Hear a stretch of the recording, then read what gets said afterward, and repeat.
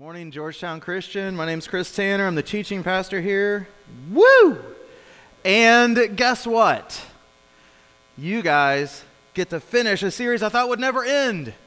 We're looking at Matthew's use of the Old Testament in chapters 1 and 2. And if you're a guest today, you will probably be greeted by some of our GCC family, and they might ask, have you been to El Nopal? It's not a trick. Just say, yeah, I like Mexican food, and go eat with them. And if you're joining us online, we know most of you join us online to check us out first. So, hey, if you're online, say hey in the chat.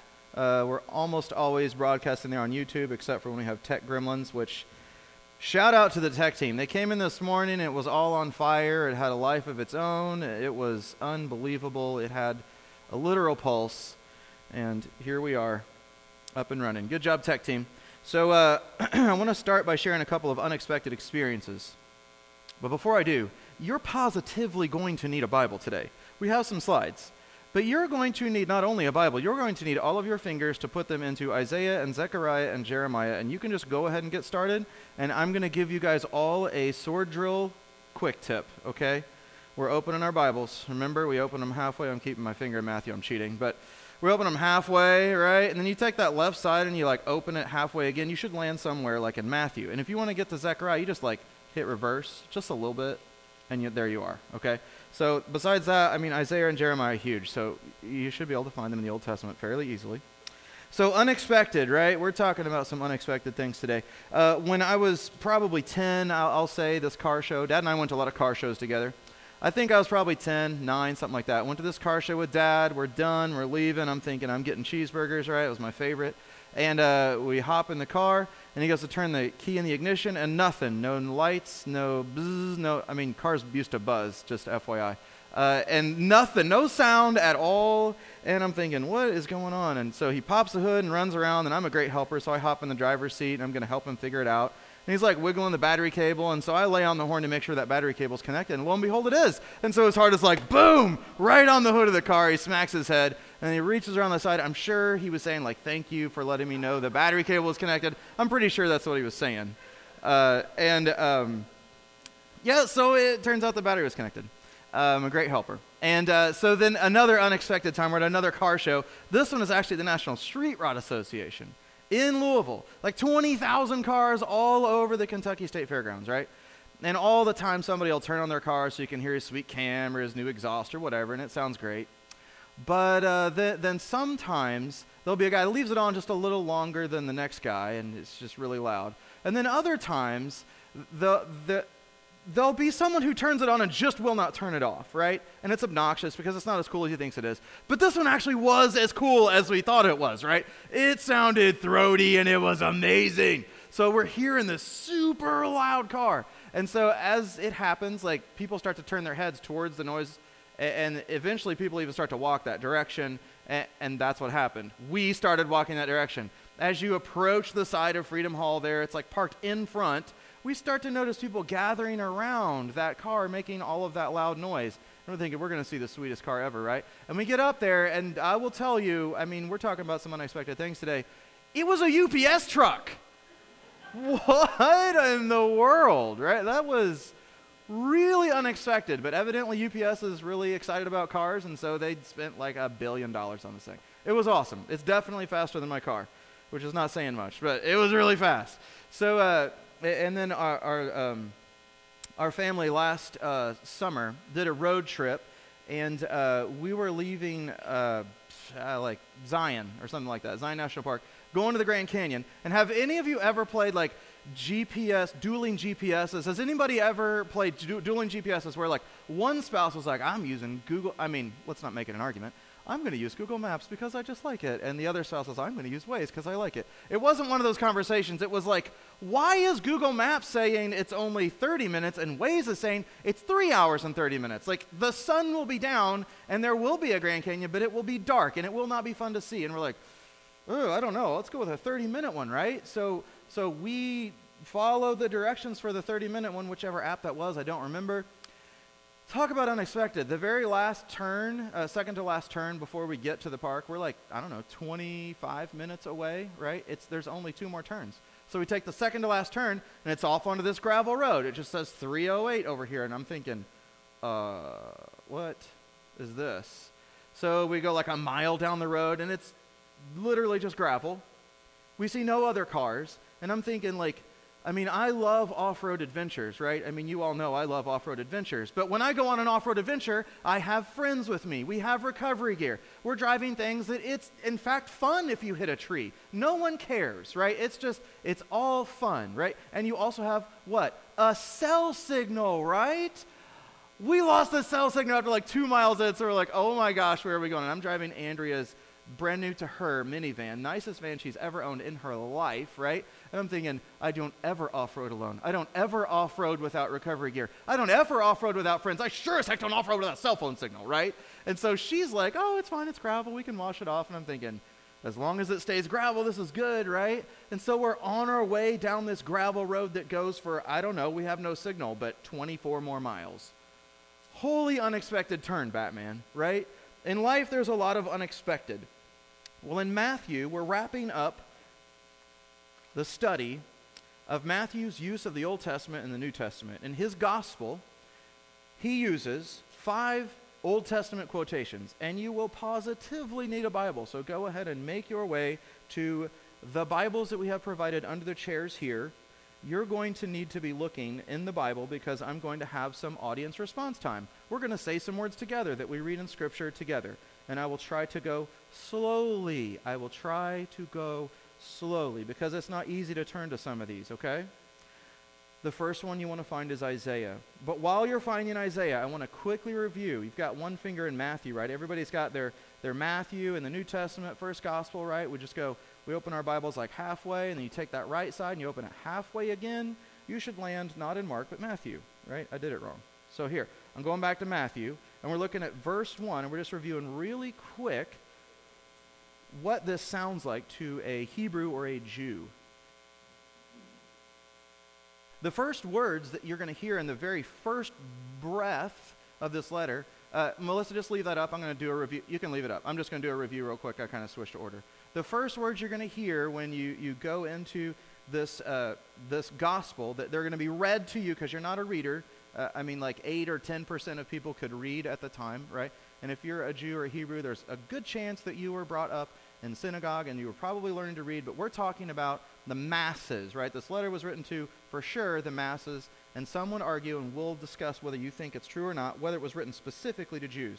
But it was written, and then it was read aloud. So they would have heard the words in the first breath of the gospel letter, the good news Matthew is sharing. They would have heard Biblios Genesis, right? And Biblios would be like, you hear Biblios, you think Bible or maybe book, but in their terminology there, that's going to be like the record of or the lineage of or the line of.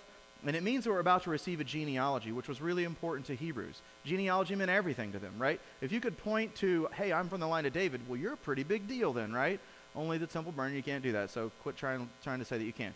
Matthew is saying that he can, okay? Matthew's not only saying that, he's also saying Genesis. Now, when you hear that, don't play any tricks on yourself. What are you hearing? Genesis, right? When I say it out loud, you're hearing what book of the Bible?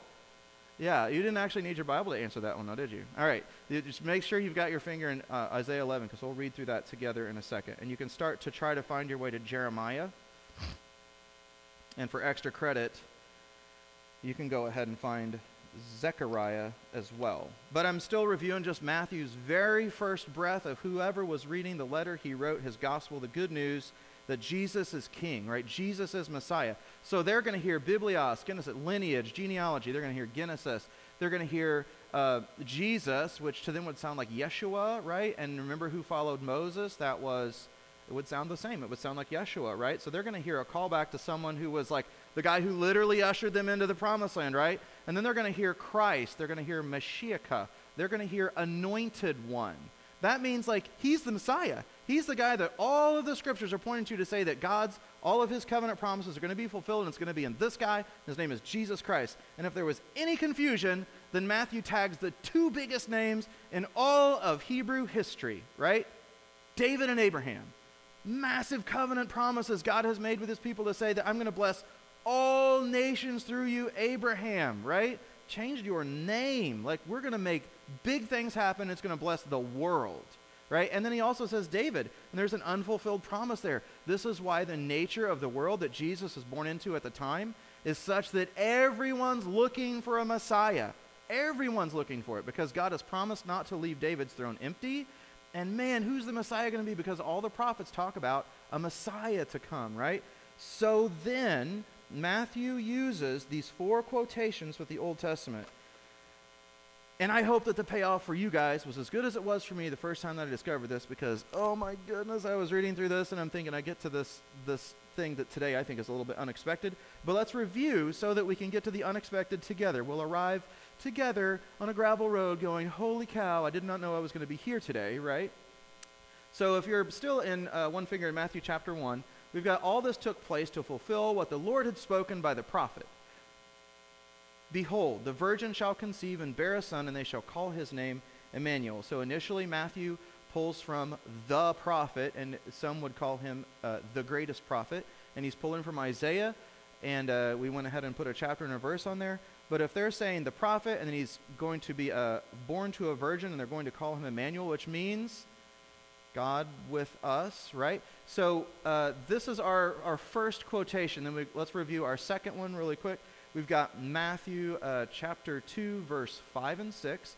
They told him in Bethlehem of Judea, for so it is written by the prophet, and you, O Bethlehem, in the land of Judah, are by no means least among the rulers of Judah, for from you shall come a ruler who will shepherd my people Israel.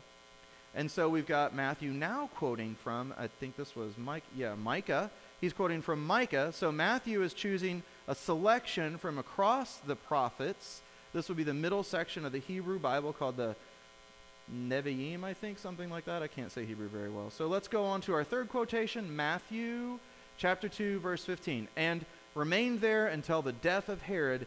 This was to fulfill, remember Matthew's going to do a lot of Stein posting all the way through his book to say fulfill, fulfill, what the Lord had spoken by the prophet, out of Egypt I called my son. So he's touching on a theme. Who else came out of Egypt, right? Israel came out of Egypt, and he's calling on Hosea at this point. He's using the prophet Hosea. All right, so then our fourth one is Matthew chapter 2, verse 17 and 18. Then was fulfilled what was spoken by the prophet Jeremiah. A voice was heard in Ramah, weeping and loud lamentation, Rachel weeping for her children. She refused to be comforted because they're no more. And so he's quoting here from, he said, Jeremiah 31:15. So Matthew is quoted from this whole series of prophets, all the way Isaiah 700 years before Jesus, Micah, Hosea, Jeremiah 600 years, I think Micah's 500. Hundreds of years before Jesus, he's quoting from all these prophets. So let's go to our fifth and final one. Thank you for your patience in letting me get to this, so it wasn't all in one sermon, right, in like a 3-hour sermon. And he went and lived in a city called Nazareth, so that what was spoken by the prophets might be fulfilled, that he would be called a Nazarene. So that's quoted from, now, I told first service, I want you guys to do the same thing. Just examine your scriptures real quick for me. You don't have to come up right now and show it to me. But I would be interested if any of you have in your Bible, down at the bottom, I've got these super tiny little footnotes. Your voice goes high when the text goes small, I guess. I'm not sure what's going on there. But I have these really tiny footnotes. You guys have footnotes in your Bibles, probably some of you? So does anyone, you don't have to, I'm curious, raise your hand if you want to. Does anyone have an Old Testament footnote on Matthew chapter 2, verse 23? Does anyone have that in their Bible? An Old Testament footnote. So just see me after if yours does. That's kind of cool, unique. I haven't found it. But you go to a commentator and you can solve this little mystery here. So this is the unexpected that we're encountering together today. We're encountering something a little bit unexpected because Matthew's pattern so far has been to be a Hebrew of Hebrews kind of a writer, right? We're going through all of the Hebrew scriptures saying that this guy right here, he is the Messiah. And remember, this Micah 5:2, I think whenever the wise men came to worship and they asked Herod, hey, we're here to worship the king, right? And the chief priests and the scribes in Matthew chapter 2, right here, the chief priests and the scribes, they say it is written, right? As though it is a done deal. It is a finished, complete work. So we know from right here in Matthew chapter 2 that all of those come together. At that time, even the Jews agreed that the Old Testament was complete. So the argument that Matthew wants to make from the Old Testament, which are the scriptures of the Jews, right? The argument he wants to make comes from something they themselves proclaim as authoritative. The chief priests and the scribes said this in Matthew chapter 2. So they themselves proclaim this is whole and authoritative. It is the scripture. It is the Torah and the Nevi'im and all of the writings and all of the prophets and all of the law. This is the scripture, right? So then Matthew builds his case on it, and Jesus teaches from it through his whole ministry, right? So the unexpected thing is that we get down here to Matthew chapter 2, 23, and we're like, okay, I need a footnote, right? Anybody else need a footnote? I need a footnote. What is going on here? So we're going to explore what's going on there. But I heard a really funny joke. So have any of you guys ever heard of take your kid to, you want to find Isaiah 11, by the way. Find Isaiah 11. Any of you guys ever heard of take your kid to work day? So this guy was taking his, let's say, 5-year-old daughter to work for take your kid to work day. And talk about unexpected. This guy takes his 5-year-old daughter to work, and he starts showing her around all over work, and she starts to cry, and she's starting to sob uncontrollably, and all her co-workers are like gathering around like, what is wrong with your daughter? And she's like, Daddy, where are all the clowns you said you worked with? Right? Yeah, awkward, super awkward, unexpected, right? She had expected some clowns, and there were, well, I guess they were all there, but yeah. That's one of those resume-generating events, isn't it? All right, so Matthew is accustomed to these Jewish texts, whereas for us, this is really unexpected. Why don't I have a footnote, right? I need to know where this is coming from. He said it's from the prophets, right? So together we'll examine that, and that's why I have you putting your fingers in Isaiah 11 and Jeremiah 23 and 33 and Isaiah 4 and Zechariah 3 and 6, and you might want to make your own footnotes there for Matthew chapter 2, verse 23. But we're now going to turn to Isaiah 11, and let me read and listen for a theme that we'll get to at the end of some of these, and you may want to circle a couple of different themes. One theme particular we're going to pick up on, and although this was unexpected because we want to see a footnote that says it's right here, it's a wordplay that Matthew gives us, and thank God for smart people that pointed this all out, okay? So I'm going to start in Isaiah chapter 11, verses 1 through 5. There shall come forth a shoot from the stump of Jesse, and a branch from his roots shall bear fruit. And the Spirit of the Lord shall rest upon him, and the Spirit of wisdom and understanding, the Spirit of counsel and might, the Spirit of knowledge and the fear of the Lord. And his delight shall be in the fear of the Lord. He shall not judge by what his eyes see, or decide disputes by what his ears hear. But with righteousness he shall judge the poor, and decide with equity for the meek of the earth. And he shall strike the earth. Now who is this? Who echoes this later in the New Testament? He shall strike the earth with the rod of his mouth.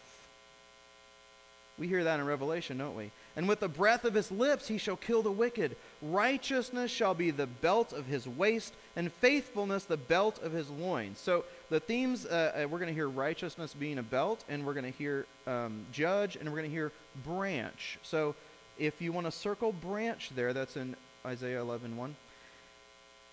Branch is going to be a theme that some of these other prophets begin to take hold of from Isaiah. They're going to see Isaiah's theme, right? They're going to see there's a branch, and there's hope in this branch. So let's go to Jeremiah chapter 23. Behold, this is verse 5. Jeremiah 23, verse 5.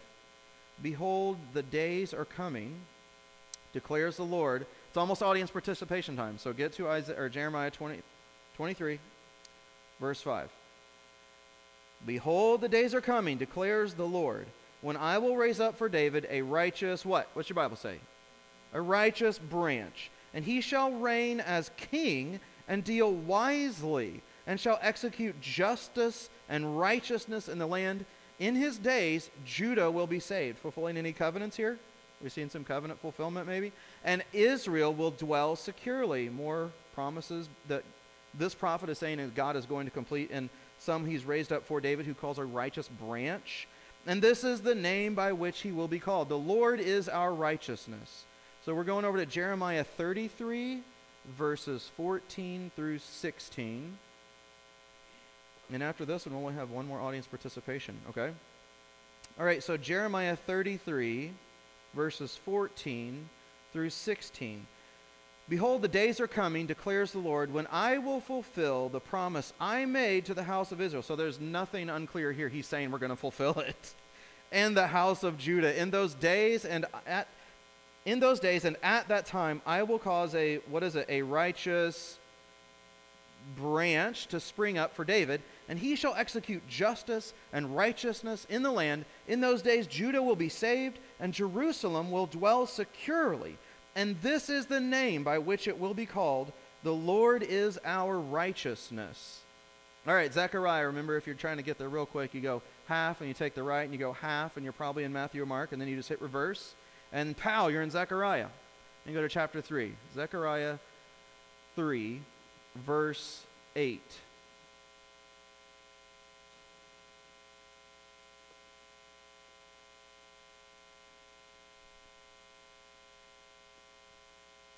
Hear now, O Joshua, the high priest, you and your friends who sit before you. This is Zechariah 3:8. You and your friends who sit before you, for they are men who are assigned. Behold, I will bring my servant the branch. Right? So in Hebrew, we're going to hear a word in a second that I think is the wordplay that Matthew is making, because honestly, I can't find a better explanation for any of this stuff. And I'm sure there are people 5,000 times smarter than me that have studied this for, I don't know, how old is Christianity? 2,000 years? And they haven't solved anything different. So we're going to go with this one. You see what you think, though? So in Hebrew, Nazareth would sound the city Nazareth if there was a city of Nazareth, which there was. But the problem is, remember, it was a 150-year-old city by the time of Jesus' birth. Not a problem for God. He's got prophecies from hundreds of years before that are fulfilled in Christ. He can just bring up a city when he wants to, so we now have a city of Nazareth. But when you search the Old Testament prophets, you don't see any called Nazareth. There's just not a city, right? So how is he going to be from Nazareth? How is he going to be called a Nazarene?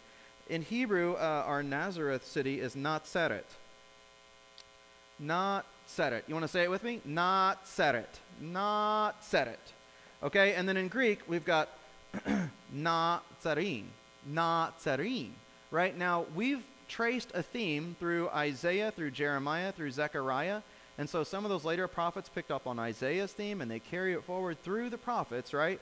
And we now have a branch that is called the Lord's righteousness, right? That he's going to be this one that we're going to find as the anointed one, the Messiah, right? So guess what branch is in Hebrew?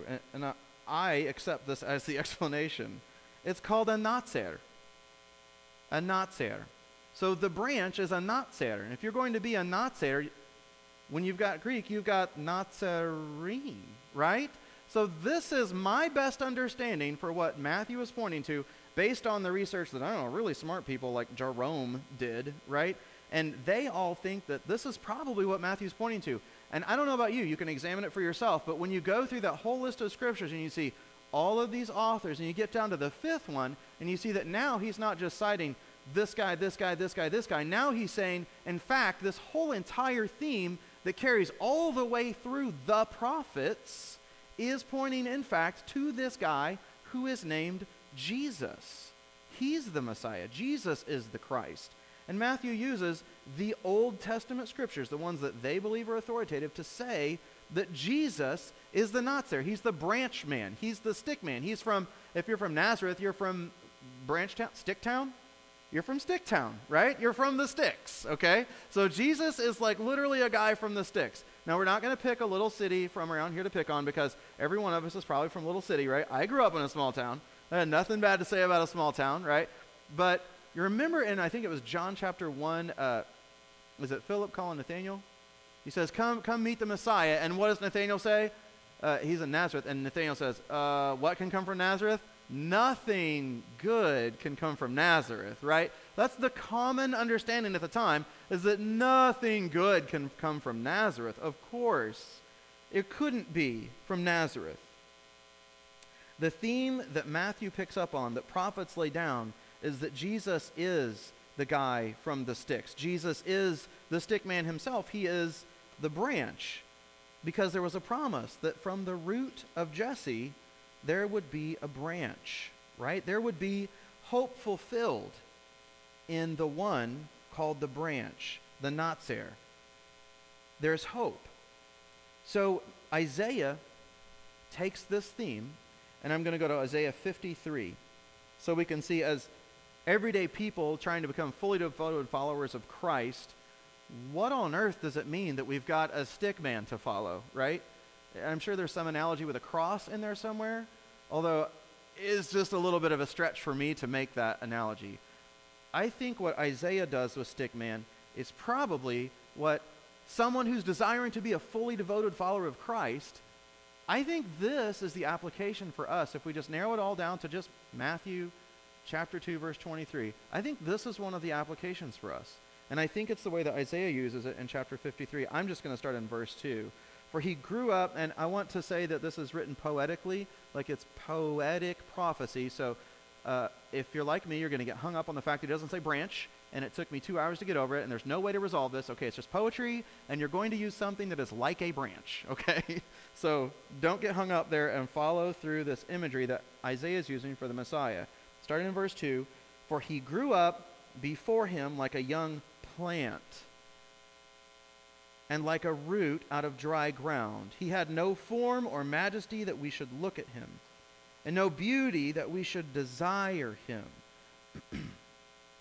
He was despised and rejected by men, a man of sorrows and acquainted with grief, and as one from whom men hide their faces, he was despised, and we esteemed him not.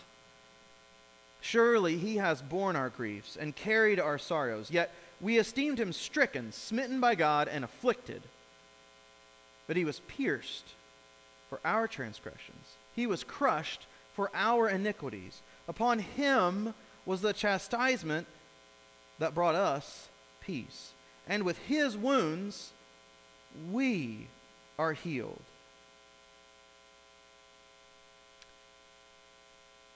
Jesus is the stick man, the guy from the sticks, the guy from the town that's really of no reputation at all. In fact, if any, a bad reputation.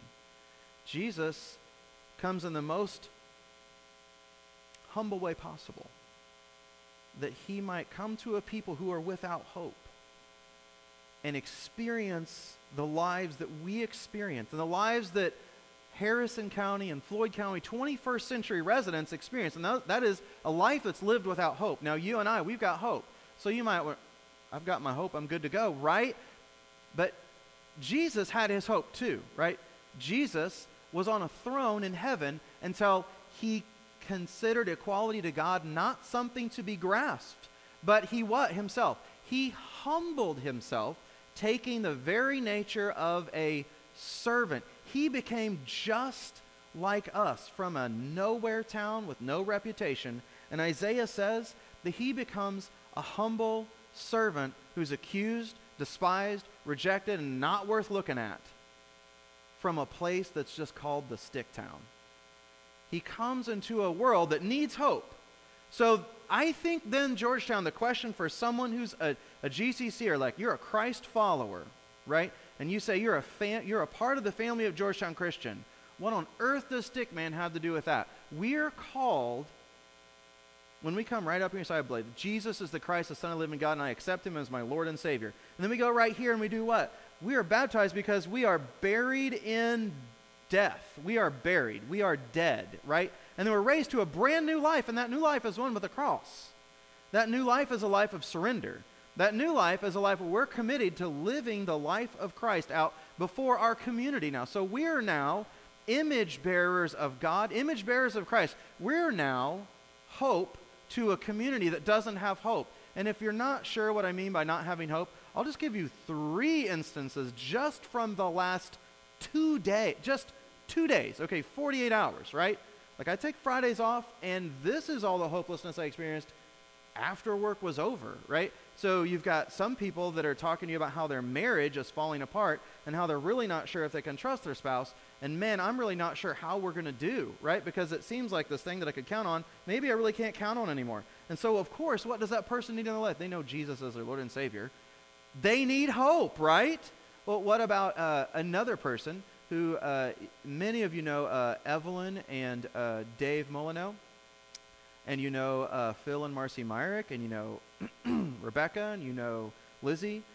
Rebecca and Lizzie's grandpa just died, right? So in the face of death, does Grandpa Phil have hope, right? So now we're facing a loss of our grandpa, but they have hope in Christ, right? Now what about someone who's working in the service industry and you say, hey, how's your day going? I guarantee this has happened to somebody this week. Happened to me today. How's your day going? Wake up, work, get paid, pay taxes, die.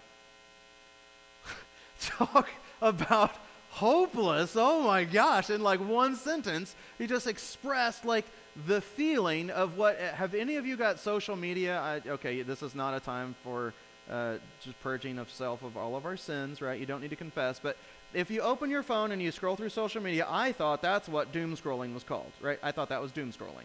In fact, Merriam-Webster, not printed in their dictionary, but now in their online reference, you can look up doom scrolling, and it means opening a news app. And it's just scrolling, because it's all doom, right? Because our world is without and is in urgent, desperate need of hope. Like before we knew Christ, we needed hope, didn't we? And now we have that hope. So Georgetown, you're like, what on earth does a stick man have to do with me and my neighbors, right? Well, I'm telling you right now that your neighbor, you may not know it, because if you're anything like me, you're busy doom scrolling or you're taking care of the chores. I mean, you're probably doing something that's important and blesses your family, okay? Forget television and social media for a second. We'll just say you're like on the straight and narrow, doing everything you can to please your family and the Lord, right? But we've also got to be people who are living dead, right? Like living sacrifices, living a life that is ready to give to someone that's in need the hope that we have. So you have to be prepared to look at that neighbor and ask how they're doing, and then just listen.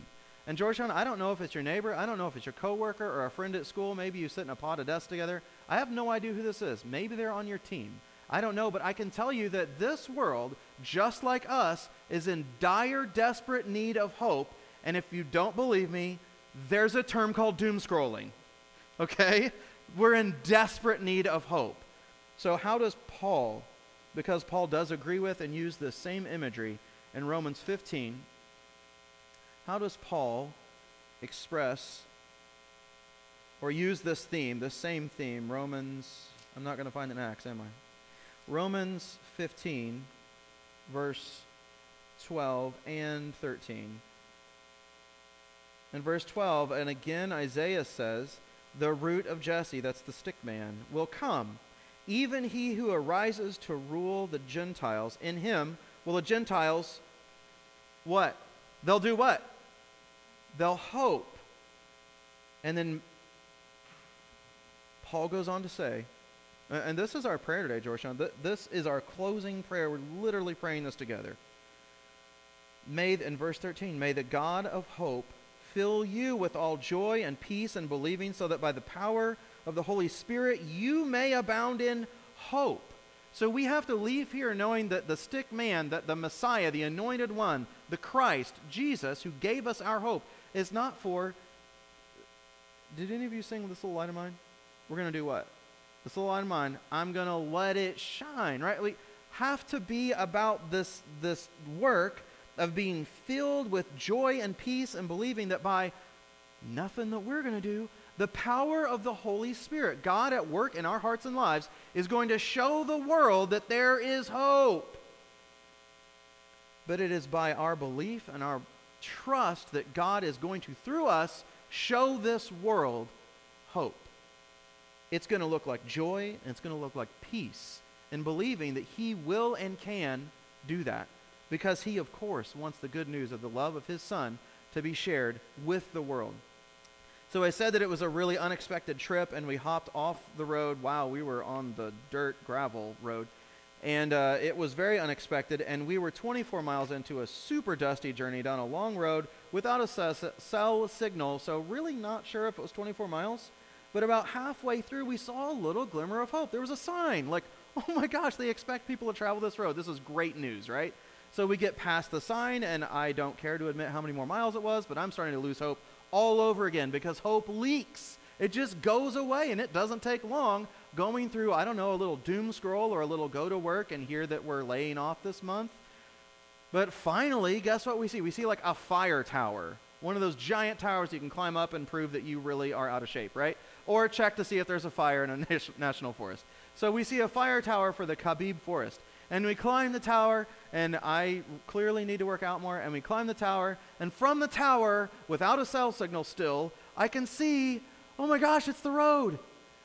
And we get to the road, and we look back, and we see 307. Forest Service Road, 307. So if you leave this morning with anything, it is that you need to be a glimmer, a shining light of hope for a world that needs the hope that we already have.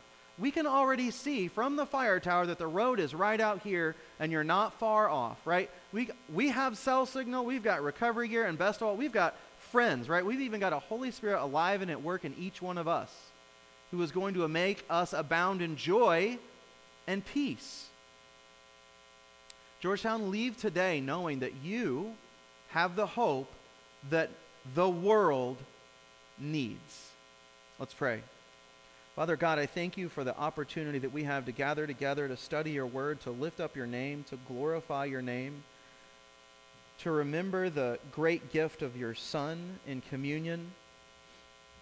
Father, I thank you for your scripture, and I thank you for the theme that Matthew shows us all the way through the prophets, that the branch will be the hope, that the branch will be despised and rejected. He'll come from Nowhereville, just like us, a complete nobody, and he will experience what will be experienced, and that he'll go on to be a king and a ruler who doesn't rule with power like we think about on earth, but he rules with a universal heavenly power.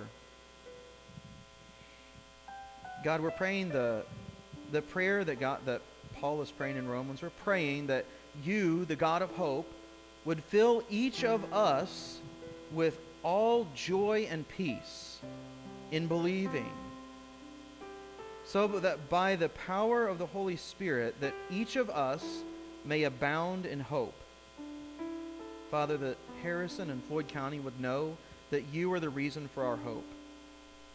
Father, we pray that this work would be done through us by your Holy Spirit and for your glory. In the name of Jesus we pray. Amen.